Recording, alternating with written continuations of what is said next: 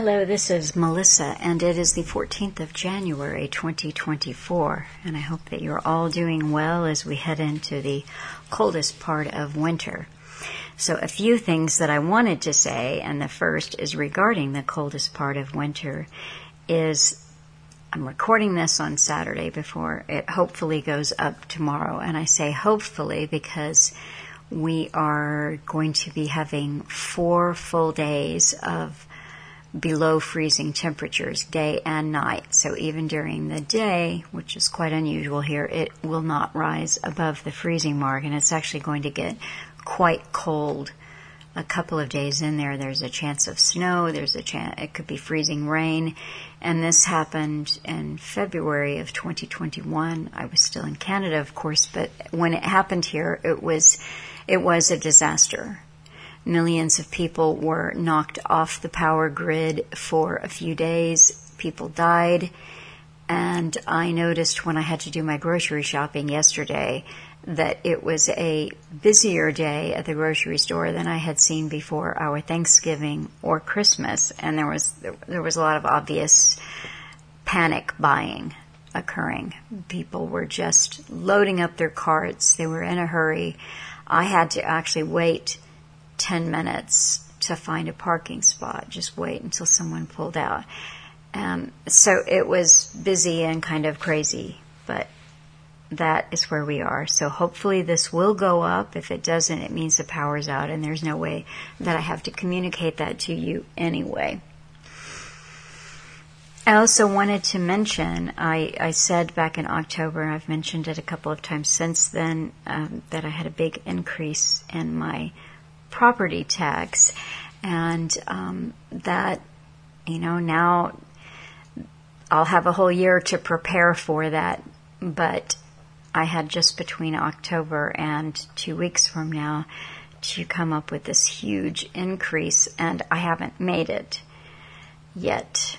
So if you've been thinking about visiting the website and subscribing on Stripe or ordering something, this would be a great time to do that because, well, I'm just waiting for the miracle. But as I wait, I thought I ought to say something. So thank you, and thank those of you who have supported, because as always, I'm just running behind, and it seems that on emails or on people who do offer support, I'm always running behind, and I don't feel good about that, but that is just the way it is here. So I do say a big, heartfelt thank you to people who contribute and support. It's appreciated so much more than I can express, so thank you.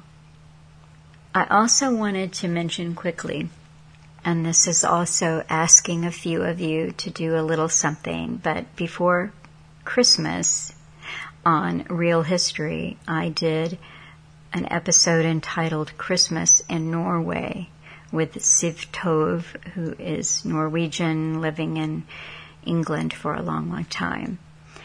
And if you enjoyed that episode, and you can just send one line to me, or Siv, and just say that you enjoyed it, you got something from it, you were inspired, etc. Siv and her family, they are at a difficult point right now, and I know that Siv would love to hear that you got something from that talk, and I know her family would benefit from it. So it can just be as simple as thank you for doing that episode.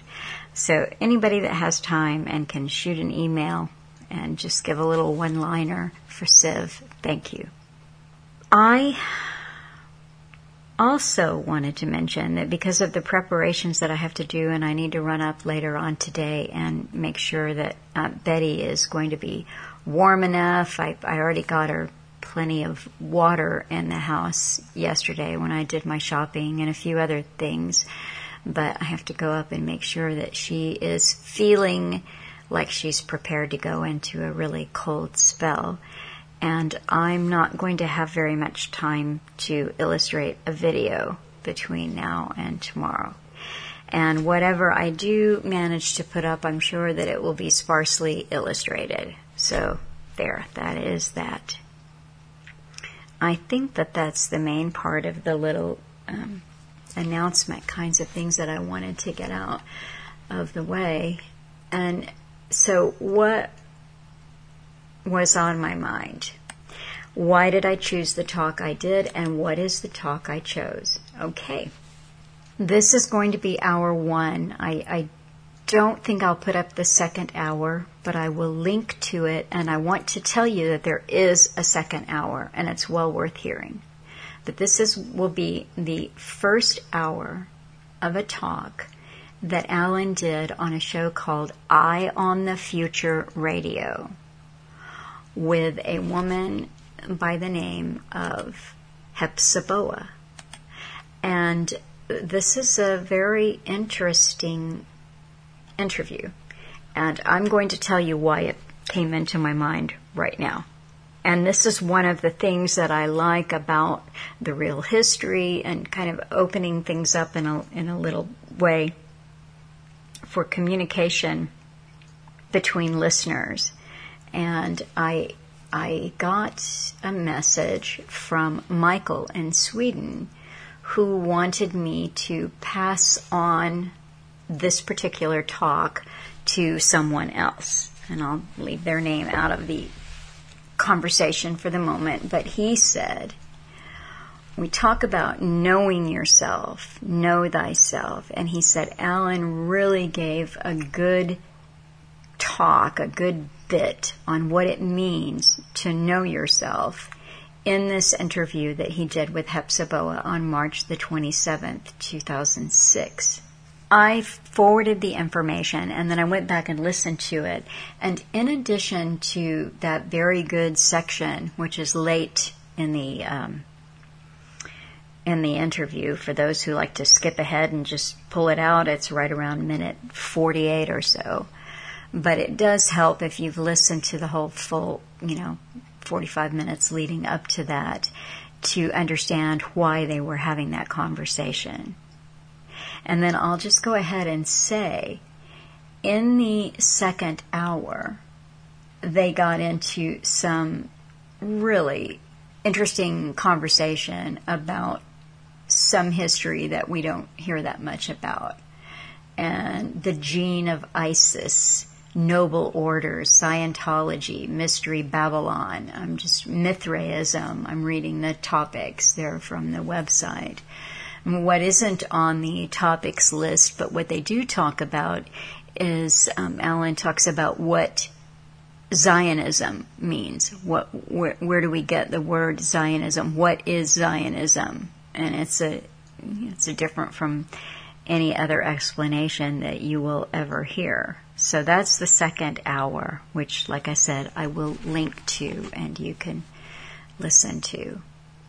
Unfortunately, these 2 hours were never transcribed, and there are missing transcripts here and there for whatever reason, because all of these transcripts, the bulk of them were done by one person. Then there was another early on who did some, but many other people, particularly the foreign translations, people have devoted themselves to doing. And there is another transcriber who just did the talks between Neil Foster and Alan. So, but for all of the handful of transcribers and translators, they haven't all been done. And I say that because I find it so helpful when I'm looking for talks to put up again or topics that were covered, to be able to go back and read that, because I can't tell you, unless I just devoted a whole day to the project, which I never have, to tell you where you'll find this in the talk or exactly what words he said when he said it. So in this particular Redux, you'll have to rely on your own ears to really listen carefully to everything that's being said, but it's so worth it. So Anyway, I wanted to think about what was going on in the world right now, and I know those of you who are following what's going on are going to have heard that the U.S. has made airstrikes on Houthi targets. So the first thing I wanted to know is who exactly are the Houthis, and how do you say that? It's Houthis, and it's just one of those things where you can put it in and find 3 different ways of saying it, and you'll have heads of state and politicians and historians, and they all say it differently. So I chose, rather than going with Houthi or Houthis, to say Houthi or Houthis, because it seemed to me that most of the people who live in the Middle East refer to them as Houthis. So Houthis are Yemeni rebels, and just see if I can give you just a little bit here from Wiki on the Houthi movement. They are Ansar Allah, which is supporters of God, Shia Islamist political and military organization that emerged from Yemen in the 1990s, predominantly made up of Zaydi Shias, with their namesake leadership being drawn largely from the Houthi tribe. So it is said that there are about 200,000 of them now, that they're alleged allies. They allege that Iran is an ally, something which is denied by Iran. Syria was an ally up until 2023. North Korea, an alleged ally. Oman, denied by Oman. Libya, allegedly, until 2011. They have non-state allies such as Hezbollah and the Hamas. And then they have opponents, which include the Yemens, Saudi Arabia, Egypt, Jordan, Sudan, Bahrain. Sudan evidently was an opponent up until 2019. I don't know what that means. France, United States, United Kingdom, Canada, Israel, etc., of those who oppose them. But what has happened is that there have been attacks on ships in the Red Sea for at least back until December. This could have been as early as November. So I'm going to give you the mainstream first on this. This is from CBC in Canada. Houthis vow strong response as U.S. launches new strike in Yemen. And this is from today, the 13th of January. U.S. airstrikes on Houthi targets aimed at curtailing Red Sea shipping attacks launched by Iran-backed group. The Houthi movement threatened a strong and effective response after the United States carried out another strike in Yemen overnight, further ratcheting up tensions as Washington vows to protect shipping from attacks by the Iran-aligned group. The strikes have added to concerns about the escalation of the conflict that has spread through the region since the Palestinian militant group Hamas and Israel went to war, with Iran's allies also entering the fray from Lebanon, Syria, and Iraq. Lebanon, Syria, and Iraq.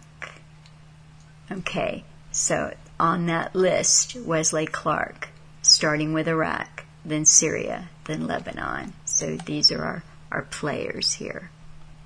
The latest strike, which the United States said targeted a radar site, came a day after dozens of American and British strikes on Houthi facilities in Yemen. So that is from the CBC. The New York Times said in their piece from the 11th, who are the Houthis and why is the U.S. attacking them? The Iranian-backed rebel group has launched dozens of attacks on commercial ships in the Red Sea since the war between Israel and Hamas started. Okay, so now according to Wiki, Iran denies this, but Wiki doesn't supply any documentation of whether or not Iran backs them. The New York Times tells you that they are an Iranian-backed rebel group. So again, you have to devote You have to be full-time devoted to the region to sift through the propaganda. Since mid-November, the Houthis, a Yemeni rebel group backed by Iran, have launched dozens of attacks on ships sailing through the Red Sea and the Suez Canal, a crucial shipping route through which 12% of world trade passes. The United States and a handful of allies, including Britain, stress that because that's important, I'll get back to it, struck back, carrying out missile strikes on Houthi targets inside Yemen early Friday local time and thrusting the rebels and their long-running armed struggle further into the limelight. The attack on Houthi bases came a day after the United Nations Security Council voted to condemn in the strongest terms at least 24 attacks carried out by the Houthis on merchant and commercial vessels, which it said had impeded global commerce and undermined navigational freedom. Here's a primer on the Houthis, their relationship with Hamas, and the attacks in the Red Sea. Now, that's the New York Times. It is behind a paywall. The primer is interesting. You might be able to get a freebie glance at it. Or you can probably find an adequate primer from some other free source. Let's just jump over to Paul Craig Roberts. I wanted to give you a couple of things that were outside the mainstream, and I will say Paul Craig Roberts and Global Research, they've got a spin. Alan linked to them a lot. I'm going to link to both of those sites today, but you always have to know whatever you're looking at has a spin, and I'll come back to that too. So, Paul Craig Roberts said that he was reposting this on the 12th. I'm not sure when the article was originally posted, but he said, reposted to correct faulty editing. Washington escalates the Middle East conflict. As I expected, Washington is moving the conflict toward Iran. Washington chose this moment to escalate in order to direct the news away from Israel's trial in the International Court of Justice. Regardless, Washington's neoconservatives intended escalation from the beginning of the Israeli-Hamas war. Now, he cites an article there, and I'm going to read that one too, from UNS, written by Mike Whitney, who is another longtime journalist Alan has linked to. I think it's a good piece. I'll link to that as well. But before I read that, I'll carry on with Paul Craig Roberts. He said, it has been clear to me since 9/11 in 2001 that neoconservative dominance in Washington guaranteed we were on a road to escalation that would eventually reach Armageddon. No fear-mongering there. The world is, but, I know where he's coming from because they have been preparing the minds of the West, and in particular the minds of Americans and Christian Americans, for Armageddon. The world is going to be victimized by the incapacity of the American political and intellectual classes to think clearly and honestly. We are approaching Armageddon because U.S. foreign policy serves Israeli expansion, not peace. Washington has now launched air and naval attacks on Yemen. Then he lists some bases and places that have been attacked. I won't try to pronounce them, but there's a handful of them that have been attacked by American forces, initiating yet another war without congressional approval. A branch of the U.S. government emptied of power. The New York Times, of course, blames the expansion of the conflict on the Houthis for interfering with shipping to Israel. With any luck, the fools in Washington will topple all the U.S. puppets in the Middle East. Even Bahrainis are in the streets today protesting Bahrain's participation in Washington's attack on Yemeni territory. The price of oil increased in response to the American attacks. Oil kingdoms such as Saudi Arabia and Oman are beginning to feel rocky as a result of their alignment with Washington against the Houthis. The White House fool says it is the Houthis' attacks that are reckless, not Washington's. The New York Times and the rest of the Western media have gone to work placing all blame on the Houthis. The Houthis have announced that as a result of the U.S.-UK strikes on Yemen, all American and British interests have become legitimate targets. You can see where this is going. So I'm going to pop back up to the Mike Whitney article that he cited from the 11th of January. Mike Whitney. Major escalation. Biden launches war on Yemen. And I have to just say off the top here, Biden doesn't do anything. But that administration, whoever is in charge, have launched war on Yemen. He is sharing somebody's response here from Twitter. Wait. The UN voted for a ceasefire in the Red Sea where the Yemenis harmed 0 humans, but has yet to pass a ceasefire vote after 30,000 plus have been killed in Gaza. So just someone's comment, something to think about there. Mike Whitney said, on Tuesday, the Houthis launched their largest attack on ships in the Red Sea to date. 21 missiles and drones that were launched from positions on mainland Yemen were shot down by U.S. and British warships patrolling the area. No casualties were reported. According to a Houthi spokesman, the attack was retaliation for the killing of 10 Houthi militants who were strafed by U.S. helicopter gunships while trying to board the Maersk Hangzhou on Sunday.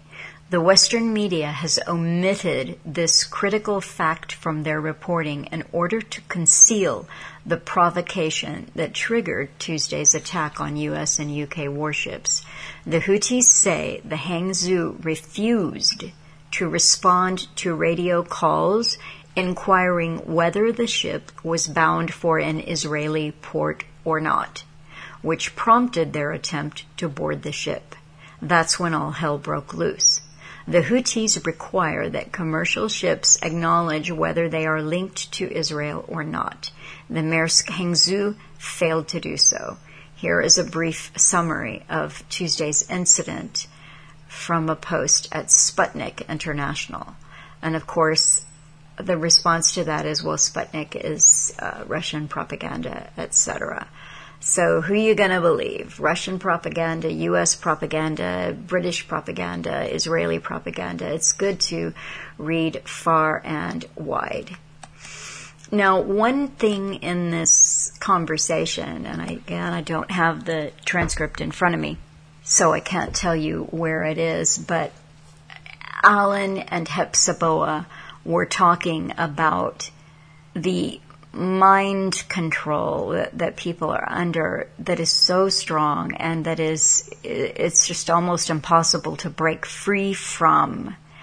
And that one thing that is so critical for people to wrap their heads around is the idea that none of these wars that your countries get you involved in, or non-war conflicts, however they want to label them, are ever for what we're told they are for.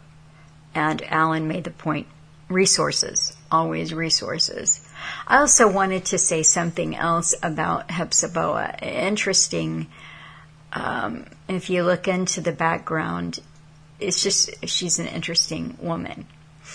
And she must now be in her 90s, maybe even, pushing, 94, 95, according to the bio on her website. She has not published anything new or spoken that I can find since about 2018. And the talks that she did regularly on Eye on the Future, those seemed to all stop in about 2006. And then she created another website. But an interesting lady, and I'm going to share a little bit of the bio for just so that you can have this. Back in the early 1930s, an aristocratic family living in Holland was visited by a rabbi, a priest, and an astrologer. The husband and wife were a most unusual pairing. She was a First Nations Mi'kmaq princess who was raised in the Hebrew faith, and he was an industrialist blue blood from one of the oldest families in Europe. This couple was told that in 7 years she would give birth to a stillborn infant. Oh, okay, so early 40s, so she might not be that old. She may be 80s now, in her 80s.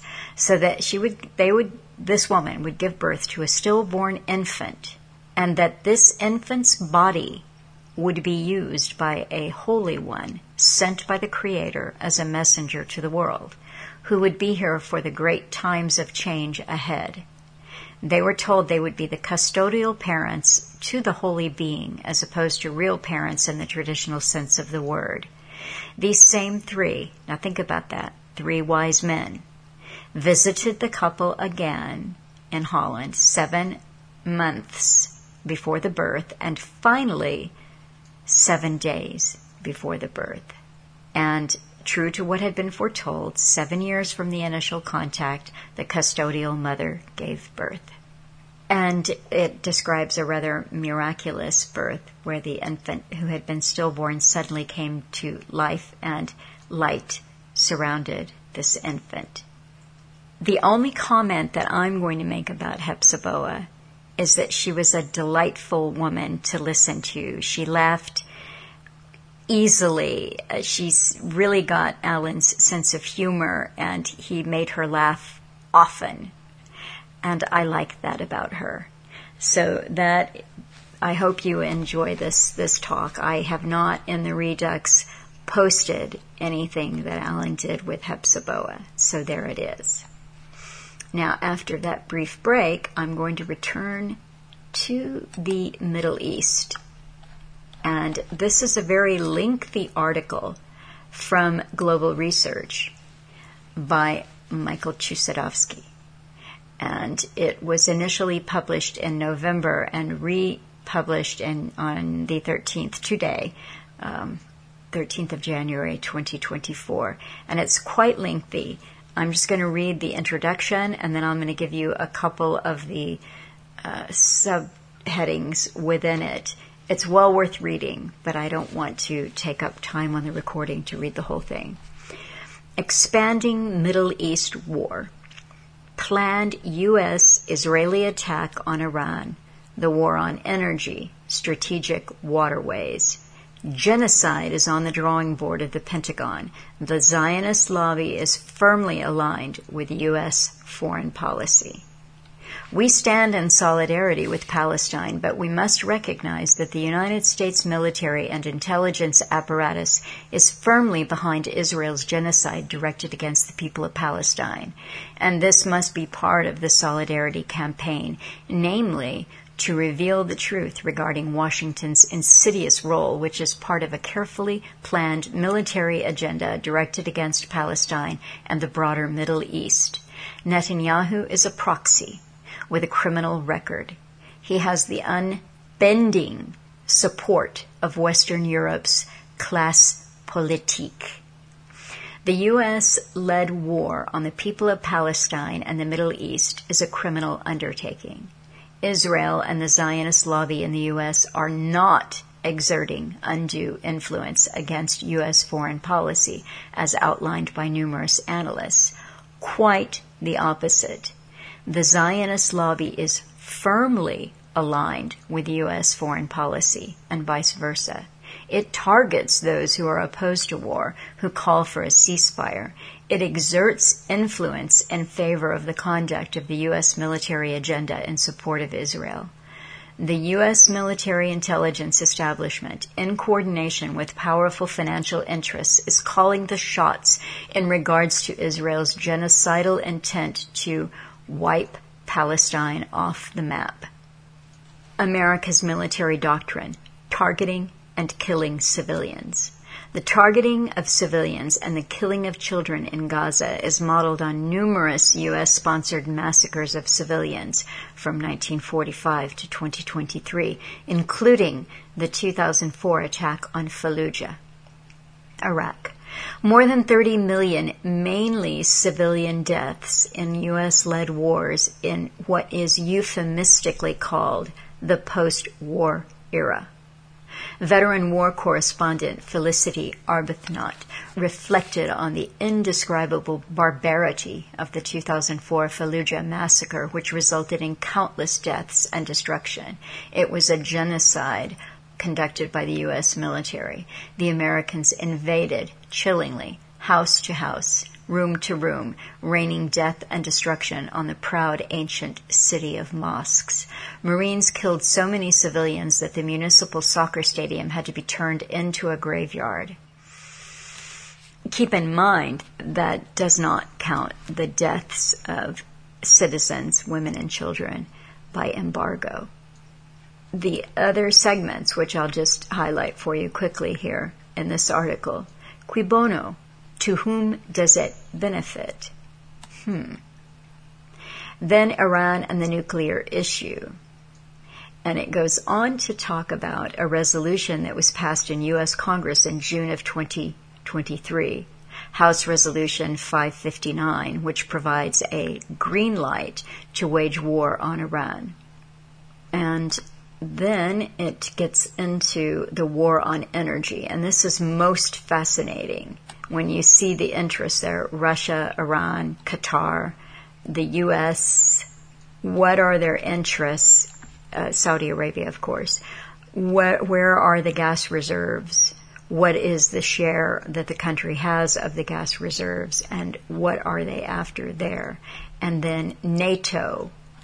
And then finally, he gets to an important thing. U.S. seeks dominance over strategic international waterways.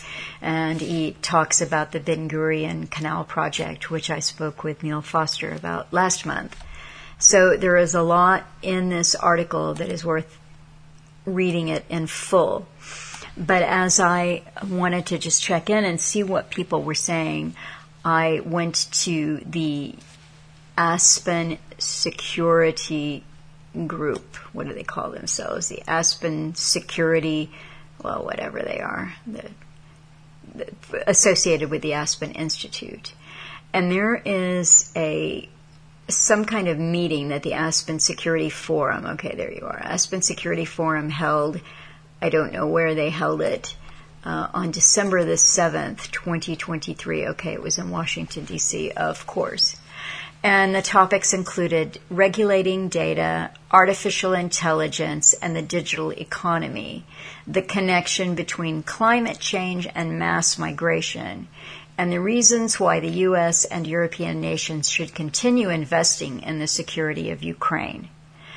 Well, I was specifically looking for Middle East, but I thought, if I just kind of skip through this, I bet I'm going to find what I'm looking for. And sure enough, I found what I was looking for in the person of David Cameron, former British Prime Minister from 2010 to 2016.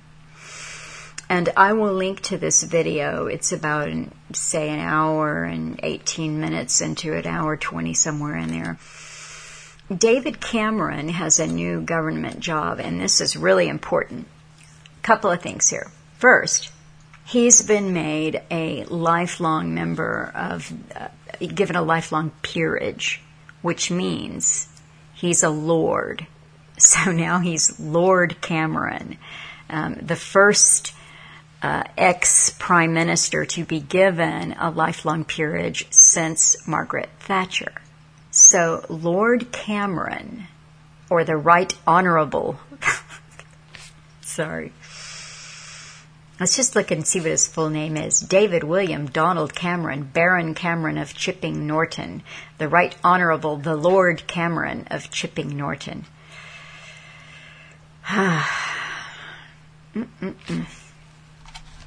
Okay.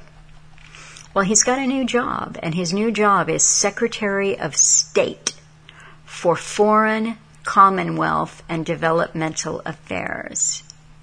Now, remember, I've pointed out that the U.S. current Secretary of State is Antony Blinken. And Antony Blinken has, CFR associations with the Aspen Security Forum Council, whatever. There's a lot that we could say about David Cameron.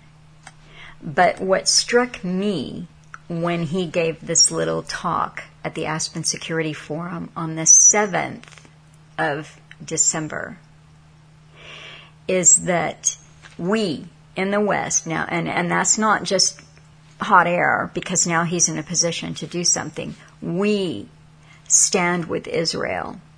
We do not call for a ceasefire, and those who are calling for a ceasefire do not understand the severity of the threat that Hamas poses to Israel, etc., etc. I heard it. I don't think it's a deep fake. So then you go back to see what are the latest little bits on his current relationship to that statement. And here we go. On November 23, Cameron visited the site of the massacre, one of the main massacres of Hamas on October 7, part of the 2023 Hamas attack on Israel. So 23rd of November, about 6 weeks ago or so, to meet Israeli Foreign Minister Eli Cohen.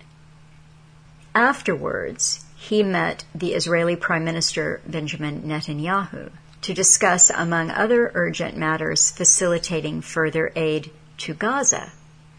Cameron said in an interview with the BBC that he told Israeli officials that they must abide by international humanitarian law and that the number of Palestinian casualties was too high.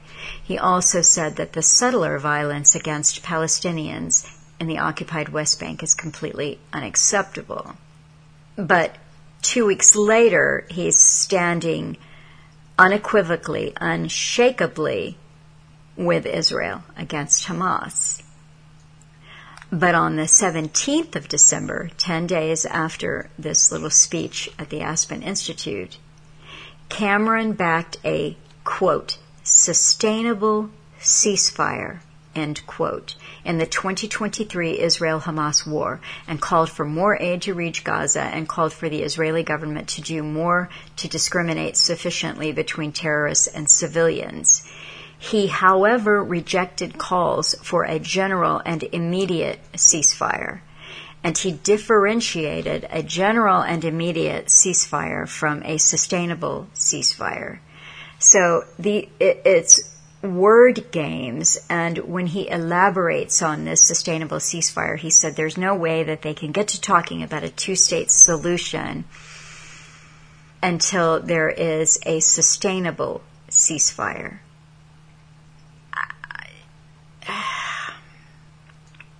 It's word games. It's word games.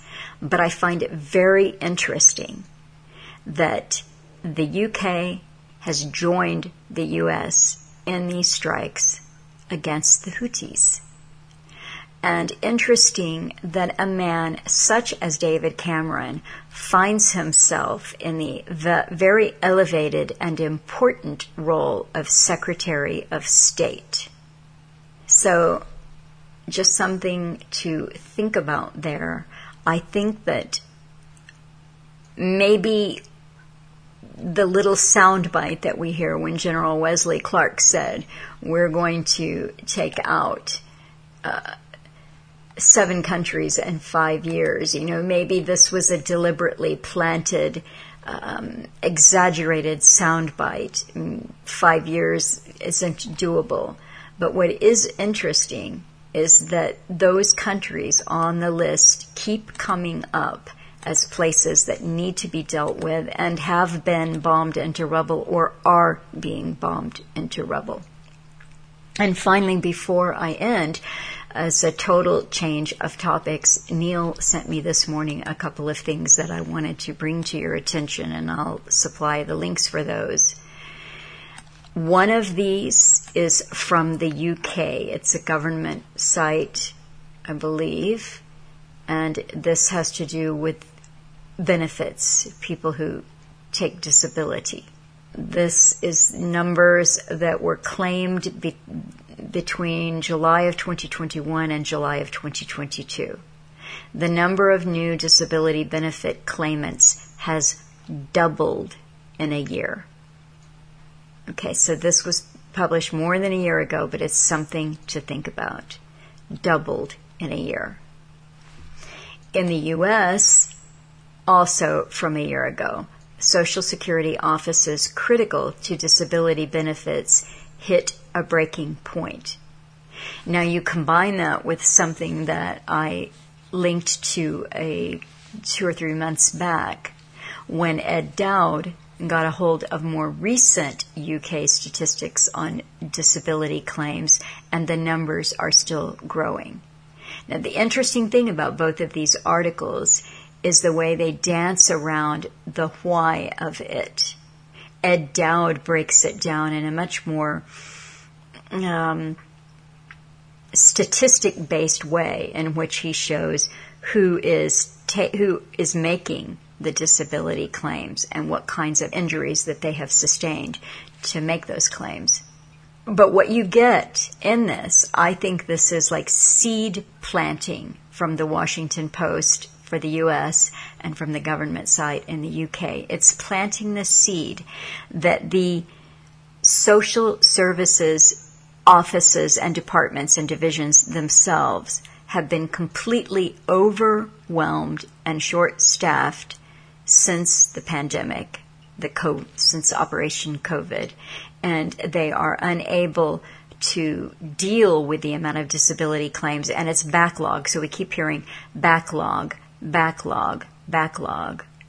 But I think if you look at some of the stuff that Dowd has put out, combine that with the things that Dr. William Makis is pointing out on a regular basis, I think you can paint for yourselves a different picture that is, it's more thinking for yourself and less about the propaganda.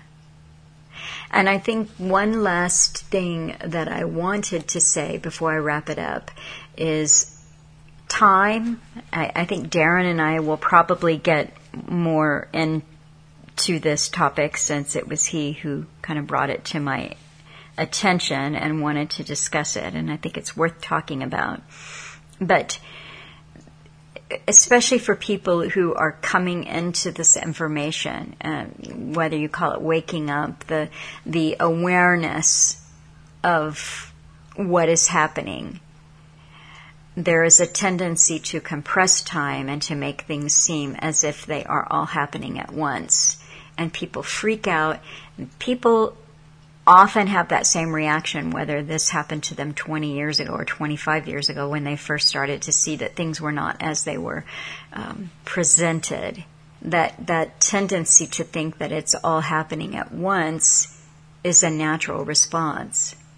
But also, this can be exaggerated or exacerbated by the way in which we, people who talk about it, present the information to you in compressing time and making it seem that these things are all happening at once. So as Alan pointed out over and over and over again, this has worked intergenerationally down through time, and things that contribute to the agenda as it is unrolling right now were put into place 100 years ago or 150 years ago. That being said, I do believe that we have arrived over the last few years at a rather pivotal point. Maybe if Quigley was alive, he would be moving us into a new historical era that he could define for us and say, this is what we're going into. But we've heard it from the High Chutzpah himself that this is the Great Reset. And we can tell that things have changed very rapidly over the last few years. What I'm trying to say is don't panic. Don't panic. Don't give in to fear and depression. Don't allow yourself to be overwhelmed by what you're learning. Just stay focused on the big picture. And I do think that that is one of the reasons why our expedition into tragedy and hope is useful, because it will help those of you who are following along. And I've heard from many people, thank you, who want to participate. And I think this is going to be fruitful exercise. But I think it's important because it really does frame what's happening right now in a big picture way that allows you to see and have some aha moments and the satisfaction of knowing and understanding rather than the depression or anxiety of feeling that the world is ending in front of us, because it isn't yet. Armageddon aside, it isn't yet. And it's still worth getting up in the morning and doing what we can. I talked way too long. I'm sorry about that. But please support if you can. I'm in this 2-week crunch to just do the best that I can to keep going here. And so since I talked so long, it's definitely decided I'm not putting up the second hour. I will link to that along with the other articles that I have read from. And I encourage you all to listen fully to this conversation. It's just so interesting. And then follow up with part 2 and get that interesting definition of Zionism. So until next week, take care. Well, this is Ellen, at the last night's show. Yes. Wouldn't it be very, very interesting to go and reach out to these people about their esoteric way of programming, because they're being programmed big time. Yes, I know. Yeah, they followed all the Pied Pipers that are put there, and they just parrot what they hear. Yeah. Mm-hmm. Yeah, the thing that I find so very hard to accept is that people just follow blindly. Yeah, they're trained that way, and of course, well, that's why they give us superstars to follow. The people follow the stars. Yes, and other ones on the shortwave, because they have more access to information. They are the latest, they're the greatest, and they have all the right backing, and they bring in the new age big time, and they can lead a merry dance. It's a merry dance, you see. And of course the Pied Pipers had all the children dancing behind them. It was a very merry dance, but they were led over the cliff edge. And that's why they give us Pied Pipers, to trap us from going further by ourselves, you see. It's a standard procedure. And unfortunately the public have been so well trained to listen to what they think are experts or superstars, and they wouldn't listen to an ordinary person giving out the real information, because after all, you're nobody. They want a superstar to tell them this kind of stuff. And I was on a show earlier tonight by myself. I had to stand in at the last minute. Oh. And I was going on about that very thing. I said, there was a book printed probably in the 1920s. And it was a study on human nature, and it was called Straight and Crooked Thinking. And it said that you could have a genius in Hyde Park in London who is a tramp, a vagrant, with a soapbox. And that's what you get at Hyde Park. Anybody can go in there with a soapbox, stand on it, and start making some kind of speech. And the people come and they laugh and they jeer, and sometimes some of them will get something interesting out of it.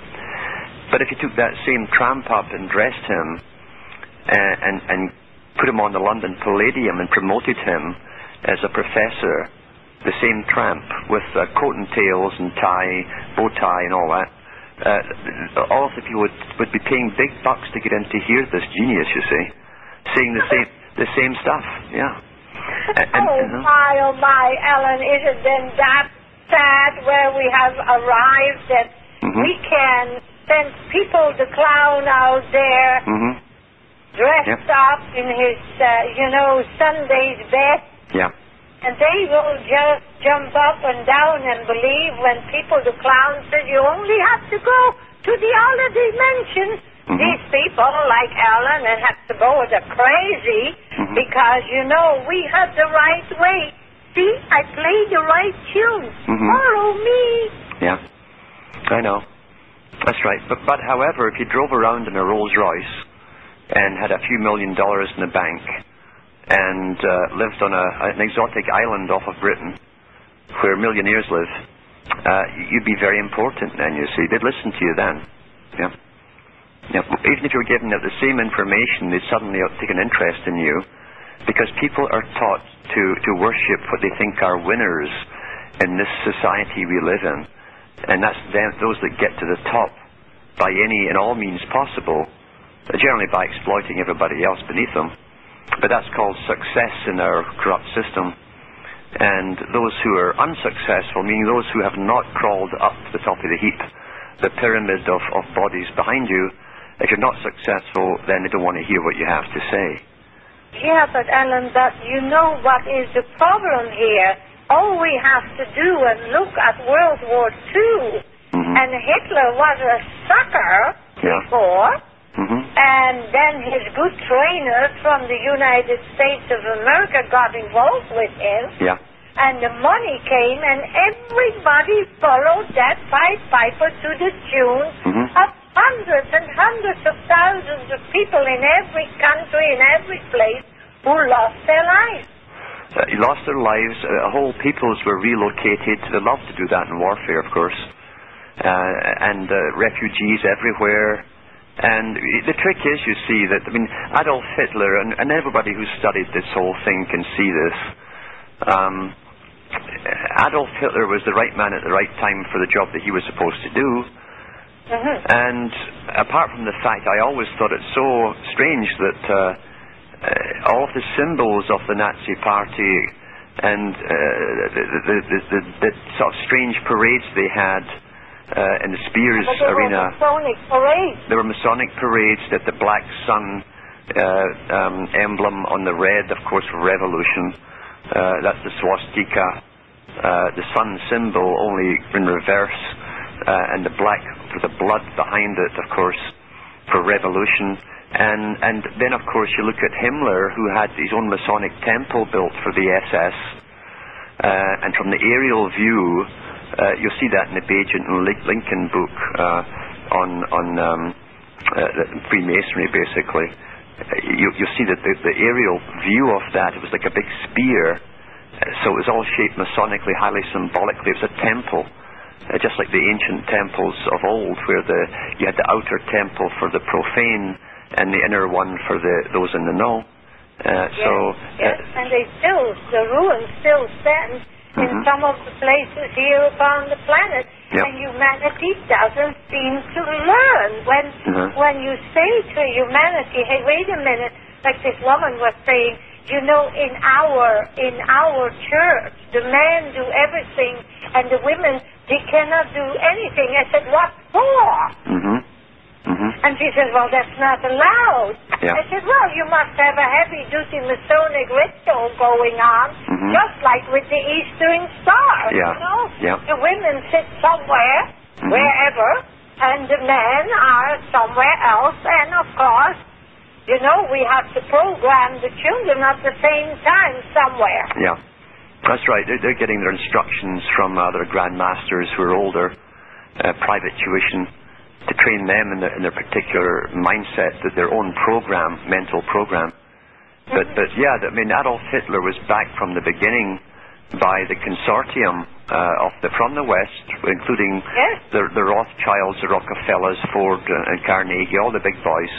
And even here in Canada, the Baxter laboratories that make inoculations were involved in the big company, IG Farben, which these boys set up, which created the whole war machine for Adolf Hitler. And during the trials at Nuremberg, they even set out big, highfalutin lawyers from New York to try and mislead the inquiry to get them off the backs of IG Farben. This front shell group that consisted of the Rothschilds, Rockefellers, and all these boys who funded Hitler. IT&T was a big player in IG Farben. They also, apart from the communications, Aspen. Bayer, And in fact, they still are famous for their aspirin and other things, you know. Yes, of course. And there is somebody who wants to ask you, I'd like to know Alan's opinion of the late William Cooper. Oh, yeah. Mm-hmm. Well, William Cooper initially came out to the public after being in the Navy for many years in the New Age circuit. He had experienced seeing flying saucers come out to sea when he was on a submarine on watch, and his fellow on the other side saw it too. They were quizzed by it, and after he left the Navy, he came out on the New Age circuit talking about this. He thought the aliens were here, and it was a few years before he realized that he was meant to see what he saw, when he thought back over all the stuff that come across his desk to make him think all of this, and he turned against it and realized this stuff was all being made here, manufactured here. Now, he lost a leg after being chased off the road. He was on a motorcycle, and he was lecturing about what was happening in the coming New World Order. And the two men who rode him off the road visited him in the hospital when his leg was amputated, and said, well, I guess you'll keep your mouth shut now. And Cooper went along with them just so he could live. And once he got a little bit better, got his artificial leg, then he started to come on the radio. Now, I think personally, Bill Cooper was being fed information by people inside the Pentagon, who probably told him that there were good guys there, and that they were going to get a coup going or something and get America back. I think initially he fell for that. So he kind of fronted for the information he was given. But as the years went on, he began to realize what I'd been saying. In fact, he did listen to some of the talks I'd had on his own history, the American history, the Masonic history. And I said that America was set up to do exactly what they're doing. That was their function of the Freemasons, set up America to do exactly what it's doing. And I think... But don't we have here in Canada just a stupid blind dog following, and pardon me, dog, but isn't it that we are seeing right now that in the United States the people seem to be 75% blind, right? Yeah. But in Canada they might be 85% blind for having brought on the scene, of course, the Harper and Mulrooney lover, you know. Well, the Bilderbergers chose Harper. He went to the last two Bilderberger meetings, and that they always choose presidents and prime ministers. In fact, Arnold Schwarzenegger went there before he was chosen as the governor of California. So that's your telltale sign as who the next man's authorized to be. So he's the man who is authorized. He's just the front man to parrot what his advisors say. Personally, I'd rather do away with presidents and prime ministers, and we should have an Oscar night for their script writers. Really, yeah, I really do think so. We can bypass the costs. Don't you see it? When we hear Harper quack, quack, quack, quack, we just heard push, quack, quack, quack, quack before that. And if you listen careful, it wasn't the same script writer? Yeah. And of course, David Frum of Canada is one of their main writers, you see. And David Frum wrote The Right Man, the book on President Bush, the pro-Bush book, and he helped in his campaign. And when he was running against Kerry, there was another Canadian who was the campaign advisor for Kerry. So two Canadians were doing the campaigns for the American presidents. Yeah. So it's with the Canadian people, Alice. When the people here can have a clear view what is taking place over the border, why are the people here learning of the dangers that are being set up there? Because they are going to want to have a big major civil uprising in the United States, instead of, we have said to people, don't go out and protest. If you go out now on the streets and protest, that gives an excuse for them. And in Canada, wasn't it 550,000 people prison underground in Ontario? Yes. And they also have a huge base underneath Meaford, Ontario, that's much, much larger than that. They've been building it for many years now. And in fact, there's plumbers and electricians been employed there for the last 8 years or so, full-time, just wiring and plumbing these underground facilities that can hold up to 5 million. And if you go to Nelson, British Columbia, and we get very angry when we keep bringing up Nelson, but in Nelson, British Columbia, we have a 4-lane highway that is underground, and the 2 lanes were become ready last year. Was it somewhere May or June? And the reporter that came and reported it to us, no one has been able to find it. Well, another odd thing was, I think it was maybe 5-6 years ago, it was a British newspaper, which you can buy over in Canada. They had the report on one of the largest underground tunnels that was being set up by an architect at that time from Russia. And they began in a place called, I think it was Pigeon Lake, British Columbia, and they were tunneling under the North Sea and coming up inside the Soviet Union or Russia. And it was to be completed in 5 years, so I presume it's already done.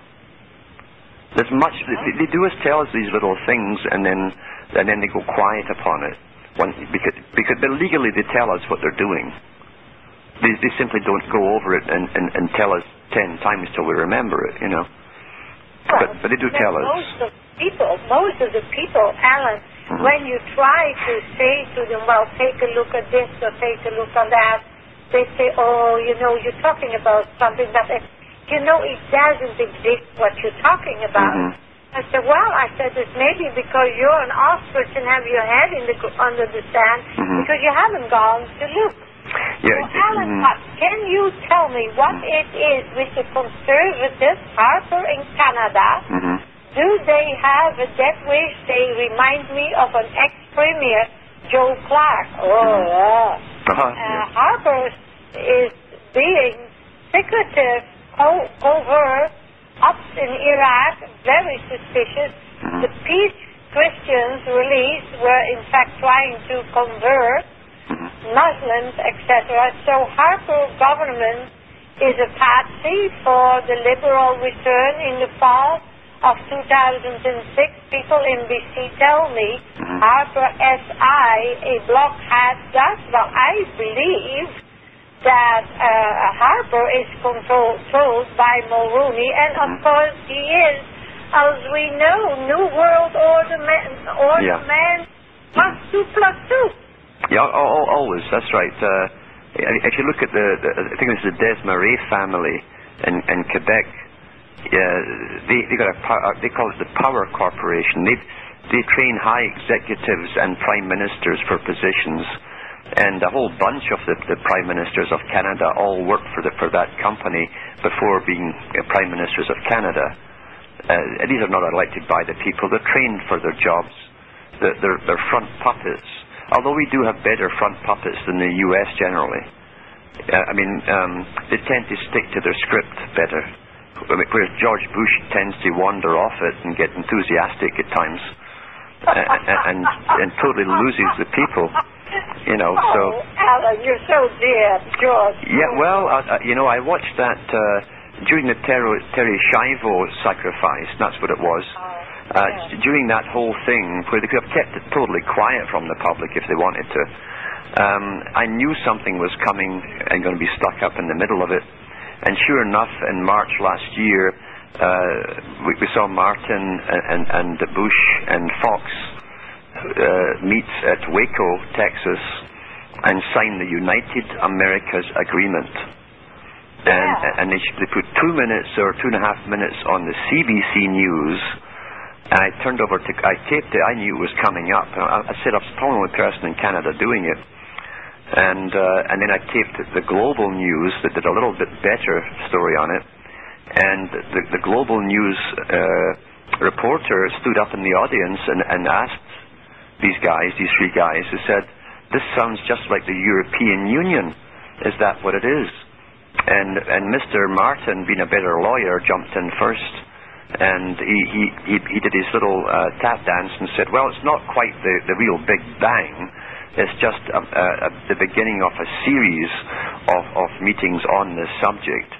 He said they had 50 to come, or 5 more to do in 2005 to complete the unification of the Americas. But then George Bush jumped in. He couldn't contain himself, and he was off his he was off his script. Yeah, he was off his script. He was all enthusiastic, and he said, "Well, what's wrong with that?" He says, "What's wrong with free trade and total free trade like Europe and so on?" And he got carried away. You know, his advisors were in the background trying to hush him down, but little George was on a roll, you know. So yeah, the amalgamation has been done. After 9/11, jumping before 9/11, let's go back to when Alan Rock was the Minister of Justice in Canada, and I think it was in 1998 he put through an omnibus crime bill, pretty well single-handedly, that had all the rights of martial law, confinement without trial, indefinitely, and except this was all the stuff that we heard years later. He put it through himself, and even the reporters at the time said, well, what's going on here? The Cold War's over. What's the threat here? What's going on? This is martial law he's putting through here. And so these guys all knew that 9/11 in 2001 was going to happen. They all knew it. And they were getting it all set up for it happening before it actually happened. They knew. And Alan Rock, of course, was then transferred to the United Nations as Canada's ambassador. So that makes perfect sense. So but the thing is that most people, Alan, can see the forest for the trees. And Tango Jimmy asked you, does Alan think there is any significance to the peace Christians being released on day 119, 9/11 in reverse? And just how special is the date, June the 6th, 2006, 666, that's 666, yeah, the number of the Christian beast, or Revelation's beast? Yeah. I'm sure the 666 thing will be always significant. You know, in Britain, before they brought out the universal 9/11 emergency response number, which is from Revelations, that's why they picked it, because it's the Masonic beast, you see. And in chapter 9, verse 11, the beast of war, this is what it means, is released from the pit to create chaos. That's what they mean by 9/11. But before that, in Britain, the number you dialed for emergency was 999, and as you dialed it on the old rotary phones, it came up 666. And then you look at the police forces in Britain, and round their hats they have the Masonic black and white squares, the chessboard, the Masonic floor. It's all Masonic, yeah. Yes, but most people do not quite comprehend that the chessboard is so very important. Yeah. Because people don't understand that the chessboard says we always win. They always win, especially when they set up the game in advance, and we, the pawns, don't even know the game is on. It also represents the floor of Freemasonry, the tesserated floor. That's what they call it. And it goes way back. You'll find in Westminster Cathedral on the walls, next to the tombs of many of the original Norman knights that came in, you'll see Egyptian obelisks inside the church next to those tombs, and you'll see the Masonic tesserated floor on the floor itself and on the walls. So this is an ancient system that goes back to Egypt, because the word Senate, where the senators come, is a Masonic meeting place, and Senate in Egyptian means the chessboard. That's where the word comes from. So there is a lady, and says, do you provide the? Just a minute. Please explain to me what one is supposed to get from meditation, PM, or otherwise. I never got anything from it except a bit relaxed. Where do the controllers hope to lead us?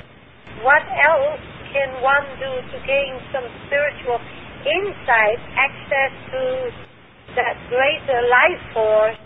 Thank you so very much. Okay, well... There, in California. The ones that are out there teaching meditation, it's not the highest form of understanding. That's why it's medi. It's middle. That's what it means, you see. So it's in middle, it's not high. And they're not supposed to know what to do. Yes, and here's another little thing that at one time was taught. In ancient times it was always taught. The early Christian churches had to teach it because the people had memory from the old religions, and then they gradually did away with it. But in all the ancient mystery religions, the body on earth, this is where the Trinity first came from. A person's journey was where soul and matter met on the planet Earth, which is the third planet again, so number 3, third planet from the sun. And so soul, which is different from spirit, soul and body met, and of course soul was the animating life force that pooled for its soul mate. The soul mate was the other part made for that particular soul, and that was called spirit. And so you had 3 different things here. And over time the Catholic Church gradually melded spirit into soul till they were synonymous, and taught you, well, and of course the New Agers teach this, and they say, well, you see, you're immortal anyway. I heard this guy last night saying that. I thought, I almost fell off my chair laughing. He said, yeah, he said, well, he says... But he was so young, he may not have been in the know. I told him to listen tonight. I said, it will be interesting. Well, if he was young, then he wasn't a poor old soul. He was a poor young soul. And he said, well, you see, we're immortal anyway, and that's the New Age spin. In other words, Ike said the same thing. It doesn't matter what happens. Nothing's real. They can't kill you. They can kill the body, but you go on and you come back.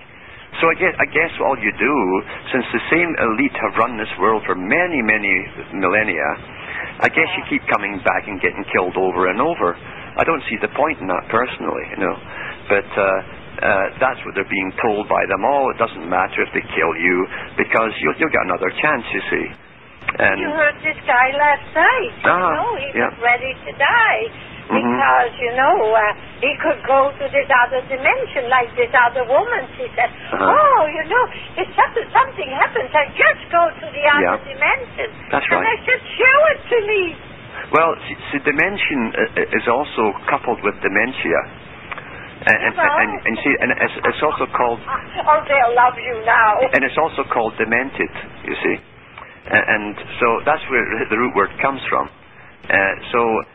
So I almost called in to ask him if he has the portal, or if David Icke's got it. Let me know the Masonic password so I can come through. Because I'm sure that'll be the only way you'll get in. You've got to have the right password for the tiler at the door. So, but I thought I'd be better off it, and said no, I won't ask him this question. But no, that's the key to that. They're telling people it doesn't really matter what happens. You're immortal anyway. You'll live forever, and that's a recent teaching. That's a recent teaching. But Alan, they get very annoyed with me when I say to them that they need to come to a place where they need to get real, become real people. People that are true to who they are, to what they believe is just. Yeah. And yet, when you look at these people. And I have to say it, if people that are out there have the wisdom or the goodness, or what shall we say? And we say to them, we are doing this, you and I, we have been doing this for a long time, helping them to wake up, to come out of their slimy programming, into reality where they have the power, they have the wisdom, where they know what to do when these things are going to roll very soon. And they don't believe me when I say it is very soon. Yeah, I know. they think I am out to lunch. And when I say that we need help, they think they don't need to help us. We can go to help because someone had the darn nerve to say that you know everything we have, we need for ourselves. I said, yeah, you need society, but you're listening here to get help from us, to get educated, to come out of your stupid slumber, your magnetic hypnotism that they put on you with their heart vibration. Come on now, it's time to wake up and to get real. And don't say to us that we don't need to exist, because to run this day in, day out, to educate them, to bring them the information, for you to help them to be empowered, they need to do something, and I hope they buy your book. Yes, and it's not just the books. I mean, they should help people who are putting out their own time, energy, and money to try and help them. We're not selling gold and silver or anything else, or the big Berkey machine that's got a little light on it so as they can find you in the aircraft. We're selling no gimmicks. We're selling no magical herbs. The latest scientific discovery that's going to bust you at the bank with a bunch of modified grass, whatever the latest fad is. We're not selling them anything. All we're trying to do is to get them to start living. And living doesn't mean that you follow the regular, purpose-made, well-funded meditation groups. They all go back to Freemasonry, by the way. But you don't understand when they go and say they meditate, and you look at them, then you say, but they sit there like a bunch of programmed puppets. And they are never given any power or any awakening because they would not want to awaken them. That's right. They want to have them in that state so they can control them until they keel over, or maybe they're rounded up. Because this rounding them up is coming soon. Yes. But for them it won't be happening, you see, so it won't be real. It won't be real. And they'll all find portals that'll just open in front of them. And they can escape, you see. That's what they think. This is desperation time for those people. This is an act of desperation. That is like the Christians believe in the rapture, and the sky opens up, and the Jesus guy comes with his elevator and loads them all up. I have warned them. I said, you be careful out there for holographic imaging, because they're going to fool and trick you big time. Yeah, well, I call it the Great Rupture. It's not the rapture. It's the Great Rupture, you see. That's when it all falls apart for them. Do you know there was a craze in the U.S. where, and we know that everything to do with the big holy rollers in the U.S., the superstars, the multi-million-dollar guys, they put out insurance companies for the rapture, so as that those who are taken from their cars and so on, and they had posters on their cars about this, stickers. If I am suddenly whisked off to heaven, please contact my wife, and an insurance policy is number so-and-so and so-and-so. I mean, this is the madness that they're all into, you know. Yes, and of course, Alan, as you know better than anyone, these people are not in that state of where they are going to say, well, you know, after all, we need to get with it, and we are needing to pull ourselves up before it's too late. And someone says here, I just got Alan's book, so very, very interesting. They wake you up. Yeah, of course, I suppose they will. And that is because also the only way where we are at this moment to empower the people. Yeah. But are they going to empower each other, or are they going to go and say, well, you know, I know it, but since I know it, I don't have to really do anything to help you two who are out there risking your hide and your neck and your whole livelihood that's there, because we don't need to help you two. Yeah. Give us the information, honey. It is the me society who always believe that me is me and me, the hell with you. I know they have any bookstore now has a huge self-help shelf. Well, it's a whole series of shelves, all self-help. And the Freemasons and Dobson and these guys all came out to give this positive thinking stuff years ago. And it's all Freemasonic. And the idea at that time was to wean them off the traditional religions, bring them into the New Age way of thinking, and then literally do a number on their heads. And so they keep shopping for the next book and the next book and the next book because none of them work. It's amazing that the average individual who's born with the power of reason, that we're born with it, although it's a tough job, everything's stacked against us when we're born in the system. If your parents don't know, the children will think everything is natural in the system. Whatever the system is, they think it's natural. And it is supposed to be that you, when you are born, become a shuttle of the state or the country. And of course, as I said to them last night, and they don't believe it, you are worth $139 a life, but you're worth $169,000 when you're dead. Yes, yeah, I know they can sell all your parts and so on, and then even for the autopsy, they charge that to the taxpayer, because these guys never lose. Well, see, we are the only going concern on the planet, or the general public. We're the only guys who make anything, that actually produce anything, and through the taxation, they take it from us, and then they can hire all their think tanks and their Gestapos and their armies and their torturers, and figure out the next part of their agenda in detail.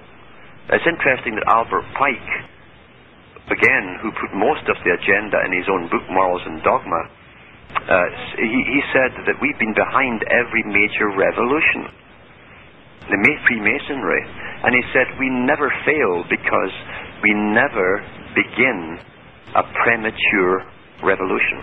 They do all the groundwork through think tanks, just like a military operation. They look at all opposition types, what kinds of opposition will come their way, and they have ways to overcome it, and they have their front men ready to lead the people in loops and circles. That's why they don't. And see, most revolutions are non-bloody. They're cultural revolutions, like the sexual revolution, the feminist revolution, homosexual, lesbian, and then even the youth revolution, the pop revolution. These are revolutions that are planned in advance by the boys with money. Nothing is spontaneous. Nothing came from the grassroots. It's from the top down. And this is a science that was understood by the ancient Egyptians, who taught it to the Greek nobility. They studied in Egypt. And Plato put it in the Republic, this whole technique of controlling the public, and how culture is flexible, and all culture comes from the top down, and all cultural changes come from the top down.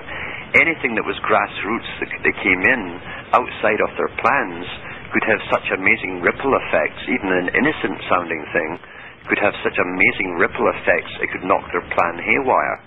That's why... But you know the thing, Alan, that they also do not understand. They have to think this, all that is taking place, still from the ones that came down the Caucasus. Oh, I know. Yeah. They don't understand that all the Jesuits and the Masonic movement are all the same.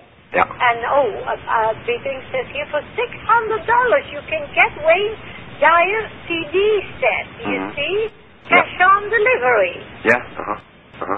Yeah. Yeah. And it's true enough.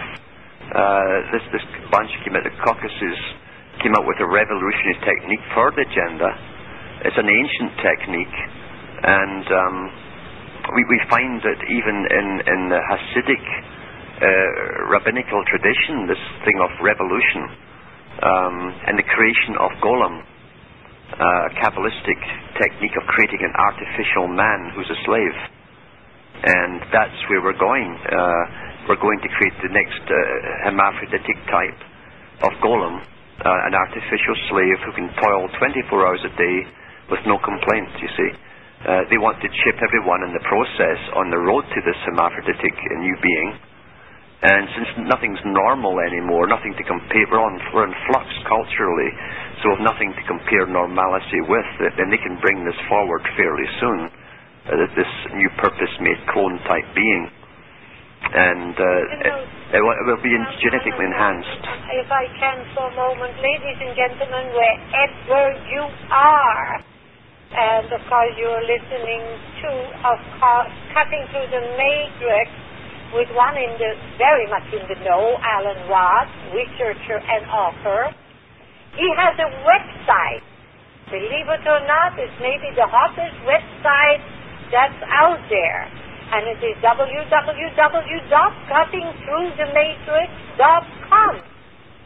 He has books, 3 books available, Cutting Through 1, the Androgynous, Hermaphroditic Agenda, Cutting Through 2, A Glimpse into the Great Work, Cutting Through 3, Esoteric Unveil, and the Meaning of Revelations in High Masonic Tradition.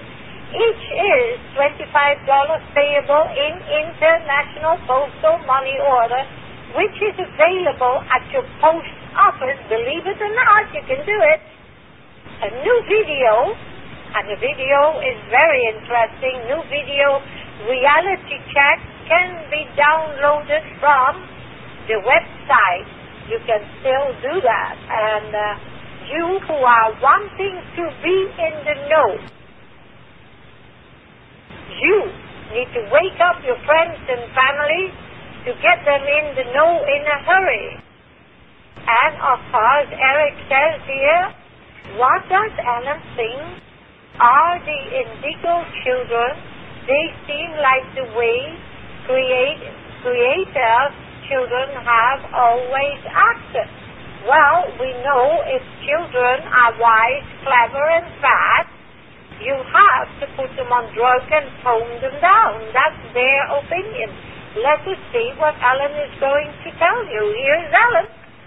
Yeah, I mean, years ago, this agenda has been well covered by those who participated in setting up the agenda, and no one bothers to read their books, like the Zbigniew Brzezinski's Between Two Ages, with the psychotronic warfare as we go through the big changes that we would use HARP technology to alter our mindsets as we go through it, and drugging us from the air, that kind of stuff, the spraying.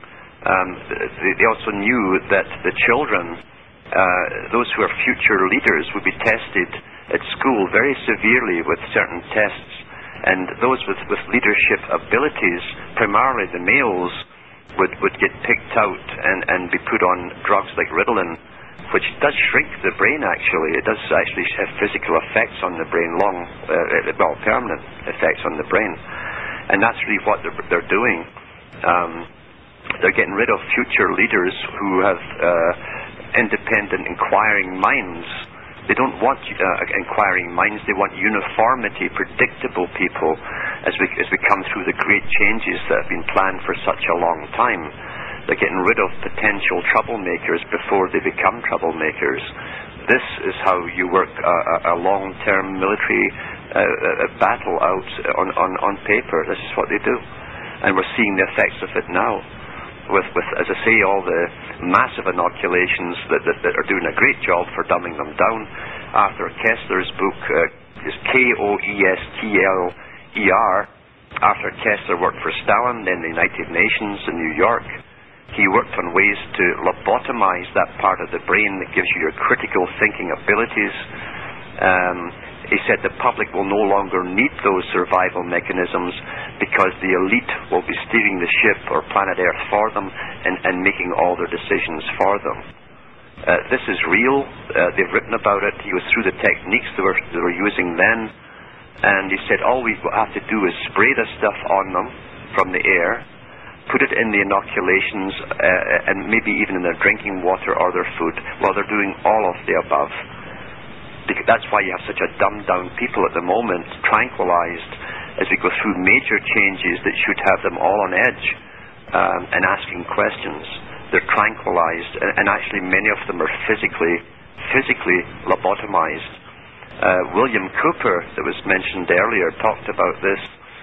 He said many people will come to love this new type of socialism, this fascist type socialism, where all their decisions are made for them by experts, and they wouldn't have to do any thinking at all. Well, that's what the public are doing. They have come to actually give or acquiesce their reasoning abilities, their power to think, to the media, and they truly believe that whatever is worth knowing will come to them from the media, that they will be told, and that they don't have to do any thinking for themselves. This was written about by Brzezinski between two ages, and in his last book, they just happened to have the whole agenda for the next Gulf War, beginning with Afghanistan number 1, Iraq number 2, the invasion of Iran number 3, then Syria number 4. That's the book called The Grand Chessboard by Zbigniew Brzezinski, top advisor to the US presidents and the present one, and also Secretary of State of War at one point, master of mind control. That's his own book. People should read it for themselves and say, my God, what a coincidence this man could actually have the whole formula for these invasions written about and published in 1998. And he said in the book, he said, we'll need something, an attack on America on the scale of a Pearl Harbor event to motivate the public behind us for this war. And in other words, it's like planning it in advance with the New American Century group with Brzezinski, Rumsfeld, Wolfowitz, Pearl,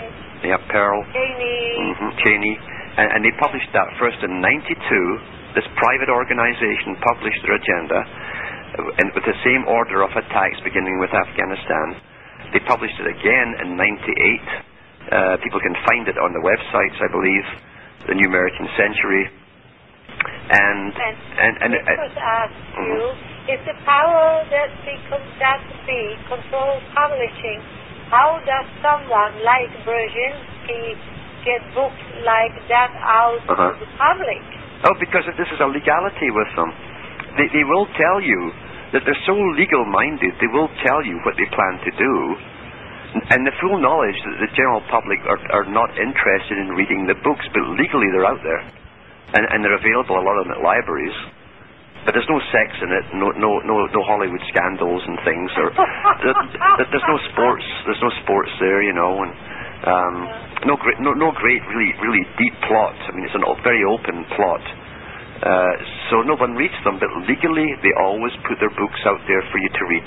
The same was Lord Bertrand Russell, who put the whole agenda in his books for training the public with his Road to Education in the Good Life.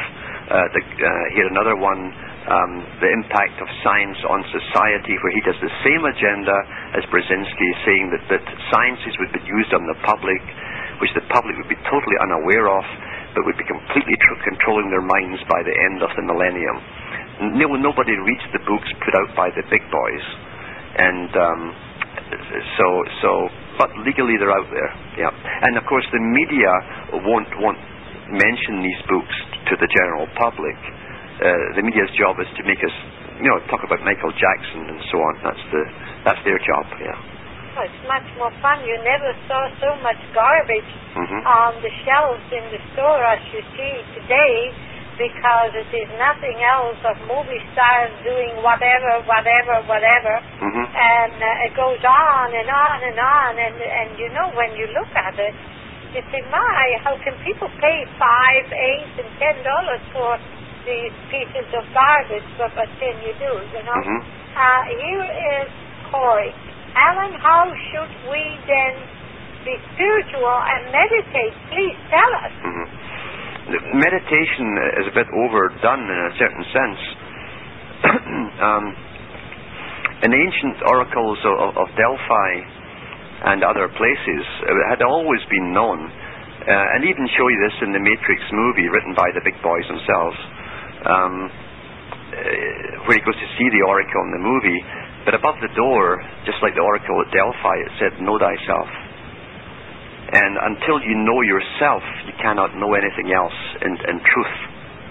You'll always be misled. And it's knowing thyself that's the start of all journeys.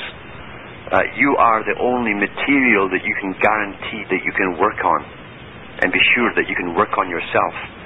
It takes a lot of work, to be honest. As said 9,000 years ago. Yep. If you want a better world, you must work on yourself. Mm-hmm. You can't work on anyone else. You must train and understand your thoughts and actions, and choose the good actions and abolish the bad actions. Yeah. And no killing. And that is so sad, because so many years ago, and today we have these people who have played around with what is out there, what is good, and they no longer spend attention to what is good, Alan. It seems that they are drifting away farther and farther and farther from that what is wholesome, that what will protect the small child, that will be good for the elderly, and that will be good for the animals. But people do not understand. It takes a linking, on the verge by the age of 50 to be discarded. Yeah, I know. The useless eaters, and Bertrand Russell, who worked for the Royal Institute of International Affairs, a commissioned royal charter to back it up, and a leader in a lot of the scientific agenda for this mind control, said that very thing, that the techniques that they had available were so perfected that very few people would be able to resist it. But knowing thyself it's a big process. It's the hardest thing for most people to do, is to be totally honest with themselves. Yeah. Totally honest. And when you are, and you can sort of get away from this, you can't. I don't think you can do it in a city. I truly don't. Personally, I cannot go near cities because I feel a physical buzz from the city long before I come near it. It's destructive. I pick up the raw hype of the people before I even enter the city. You have to be away from it, and you must spend time on yourself, analyze your every deed, and when you're truly, truly, genuinely serious, things will start to change within you. A process begins which starts to run like a program almost. And if you're truly serious, this program will make you go through things which you'd never have believed in until they happen to you. Because your life history will not flash before your eyes. It's like a movie that won't shut off. Until you go from beginning to end, you'll see people you've hurt, even on a daily basis, and never even knew that you hurt by an offhanded comment or something. But you'll see it through their eyes and so on. And if you miss anything the first time, you'll get a replay. Get a replay. Yep, that's right. Many of them that are out there get good replays. For sure. This could ask you, if chemicals are being sprayed worldwide, do the world elite ingest these chemicals also? Or do they have special breeding areas and organic food grown in clean areas? Well, we know that China did never sign the treaty of spraying, and we also know that Switzerland did never sign that treaty of space, because they said ours is not free space. Yeah. And also in Britain, I believe the parts around Balmoral Castle and the big estates where Charles and the boys traditionally they still have their peasant farmers, their serf-type farmers there, and they grow all their own cattle, and the crops, naturally, they have no modified crops for the elite. In fact, all the big estates are the same. That's why they've kept them all this time and never got rid of them. They have these tenant farmers that grow crops naturally. They use natural manures and so on. There's no modified grain of any kind, even for the feed for the cattle. There's no inoculations, so they're getting the best of everything for themselves. So that's one way of taking care of this. Another thing is to do with advanced types of chelation that they've been using for centuries, in fact. which can flush out many of... See, science, as I always say, science, there are three levels of everything in this world. That's the high Masonic way. From professorship down, which is the world that most people live in, and media, that's the lowest level of science. There's a middle level above that that's available to higher members of helpers to this system. The Rosicrucians made that known in the 1500s. You'd have life extension through advanced sciences, and sure enough, we see the big players of the Rosicrucians living into their 90s and 100s.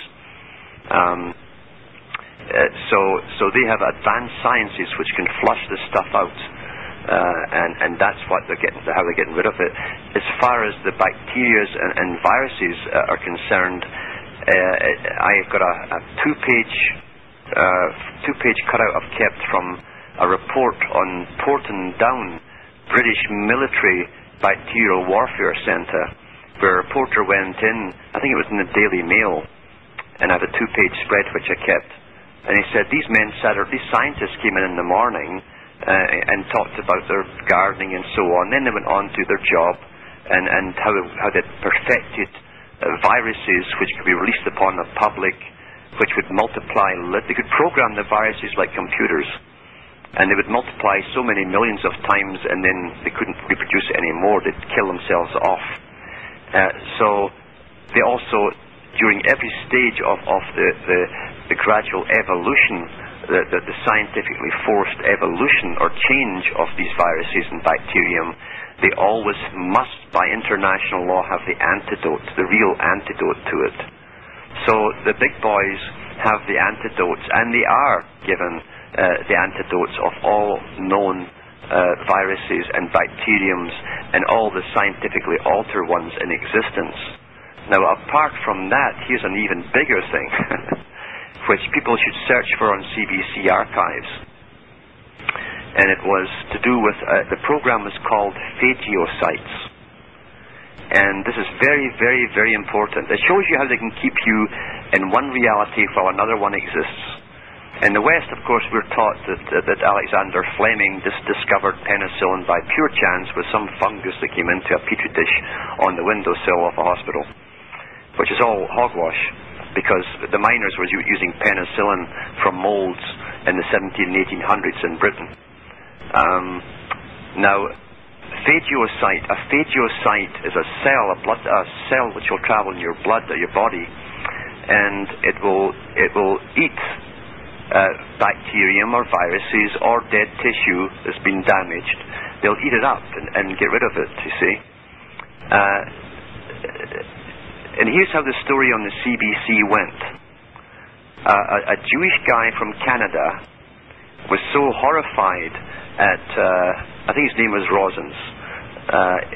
He left Canada in 1917 to go over and help the Bolshevik Revolution, because there were so many people getting gangrene and disease in this massive, horrific battle that was ongoing for years.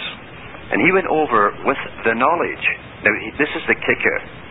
He went over with the knowledge of how to create viruses and alter viruses that could eat specific types of bacterium and other viruses. This is 1917. And the CBC showed you the premises in Georgia where they set them up. They're still running today. Where they had flesh from all kinds of diseases from the early 1900s. They had these phagocyte special viruses. They've never used antibiotics right up to the recent times in Russia, all through the Soviet Union, because they didn't need them. And they showed you a child coming in with bacterial pneumonia. They simply did a little swab test, the sputum test, found out what specific bacterium it was. That's what we do here. And then, within 2 days, they had the antidote, the virus that would kill that bacteria. Once it killed off the bacterium, the virus then died itself.